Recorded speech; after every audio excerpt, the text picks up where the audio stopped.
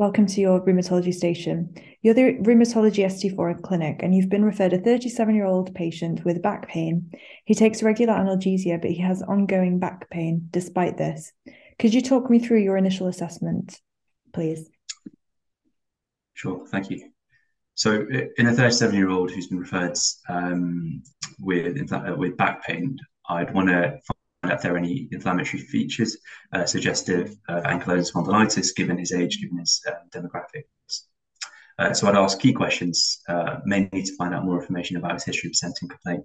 It'd be the timing of his pain, if there's any relation to trauma, any recent infections, any inflammatory sounding symptoms. So things like alternating buttock pain, is it unilateral, bilateral?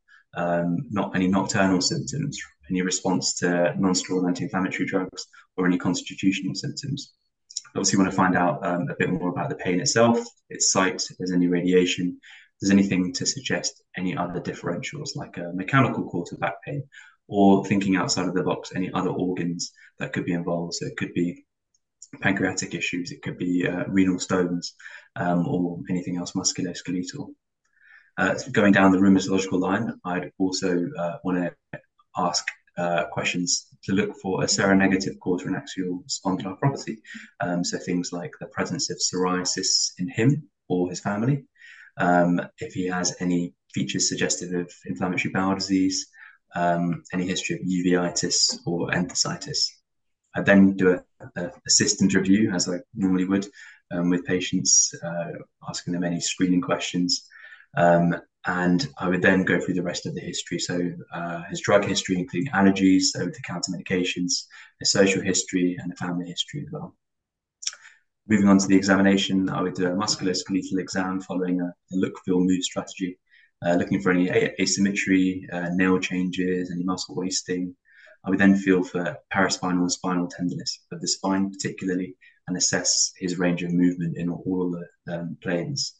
I'd want to do a Schober's distance, thinking of ankylosing spondylitis, and a lower limb neurological exam, as well as a systemic examination, so feeling for lymph nodes and listening to his heart and lungs. Investigations, I want to check bedside observations, just baseline in clinic, which I probably would get hopefully.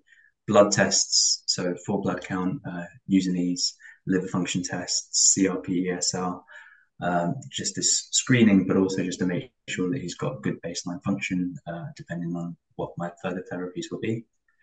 Chest x-ray, an x-ray of whatever joint is involved as well, if he's got any peripheral arthritis, or if it's purely back pain, then I could think about an x-ray of his sacroiliac joints or whatever area is affected. But if I am thinking of something inflammatory, then I'd want to get an MRI of the spine and sacroiliac joints. Brilliant. Thank you very much. So I'm just going to mention the investigations, and then I'd like you to interpret them and then discuss your diagnosis and further management. So full blood count normal, creatinine 75 with an EGFR of 90, liver function test and bone profile normal, CRP 8, ESR 25, vitamin D 18, chest x-ray normal, MRI showed L3, L4, and L4, L5 disc bulges, shiny corner lesions of the L3 and L4 vertebrae, and SI joint bone marrow edema, and a few asymmetrical erosions. Okay. So obviously in the interview, I'd have the results in front of me so I can look through them. So looking through these results, I can see that there is evidence of inflammation within the sacroiliac joints with bone marrow edema and asymmetrical erosions. The patient also has some corner lesions suggestive of ankylosing spondylitis. I'd want to confirm these with my consultant, and if there's any question of whether this could be inflammatory or non-inflammatory, I could involve a wider MDT and discuss it with the radiologists that reported it, or the musculoskeletal radiologists. The fact that the CRP is ever so mildly raised, it could point to active disease, but obviously his symptoms would lead me there. And the low vitamin D, I'd obviously want to replace as a side note.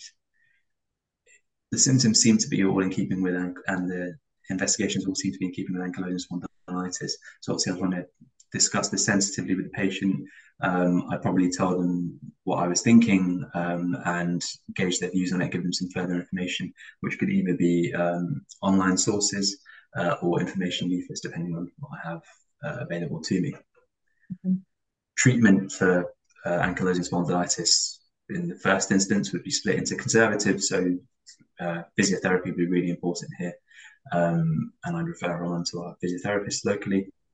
Medical, which would be non-steroidal anti-inflammatory drugs, could be even naproxen or a selective COX-2 inhibitor with a PPI, obviously. And I'd be aware that I'd have to keep a close eye on him, and that if he would fail to separate non-steroidal anti-inflammatory drugs, then I would think about escalating him, obviously with, again, a wider NDT approach onto stronger therapy like a biologic. Surgery is not generally necessary, so the main treatments would be conservative and medical. I would also note that he's got some mechanical disc changes, so some disc bulges, I believe, and so physiotherapy I think would be really helpful, and some analgesia. Brilliant, thank you, Samir. So let's assume you refer him to physiotherapy, occupational therapy, and you give him advice to try 2 regular NSAIDs, and unfortunately symptoms persist. You talked about maybe escalating to a biologic. Do you want to just talk me through that briefly? So if his symptoms remain and he's on 2 NSAIDs and he's tried 2 NSAIDs, and his disease severity is still high, and that would be measured by a BASDAI, I believe.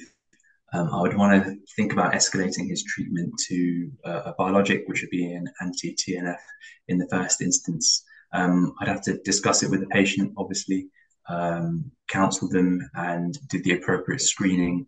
The screening would involve checking for viruses, so endonoviruses, so things like hepatitis B in the past, or active hepatitis B, so not necessarily indolent, sorry. So hepatitis B, hepatitis C, HIV, and TB particularly would be a real important one with the anti-TNFs. I'd also want to check the baseline bloods that I've done before to make sure there's no abnormalities, and a chest X-ray as well to make sure there's no interstitial lung disease or hidden TB that I could see there. Depending on what he prefers to do, I assume the next step would then be an injectable biologic like adalimumab or Humira, and I would counsel him on certain things, so the fact that this medication suppresses the immune system as opposed to the other medications that he was on before, and is a lot more directed to the mechanism causing his ankylosing spondylitis, and so works well, but obviously comes with some side effects.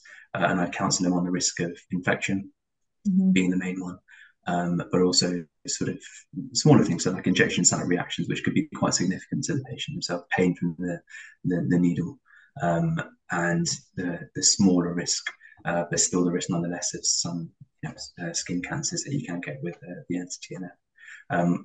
I appreciate there's a lot to go through in one appointment, so I'd probably refer him on to the CNS to discuss it fully and to chase up screening bloods just to make sure that nothing is missed. Fantastic. Thank you very much.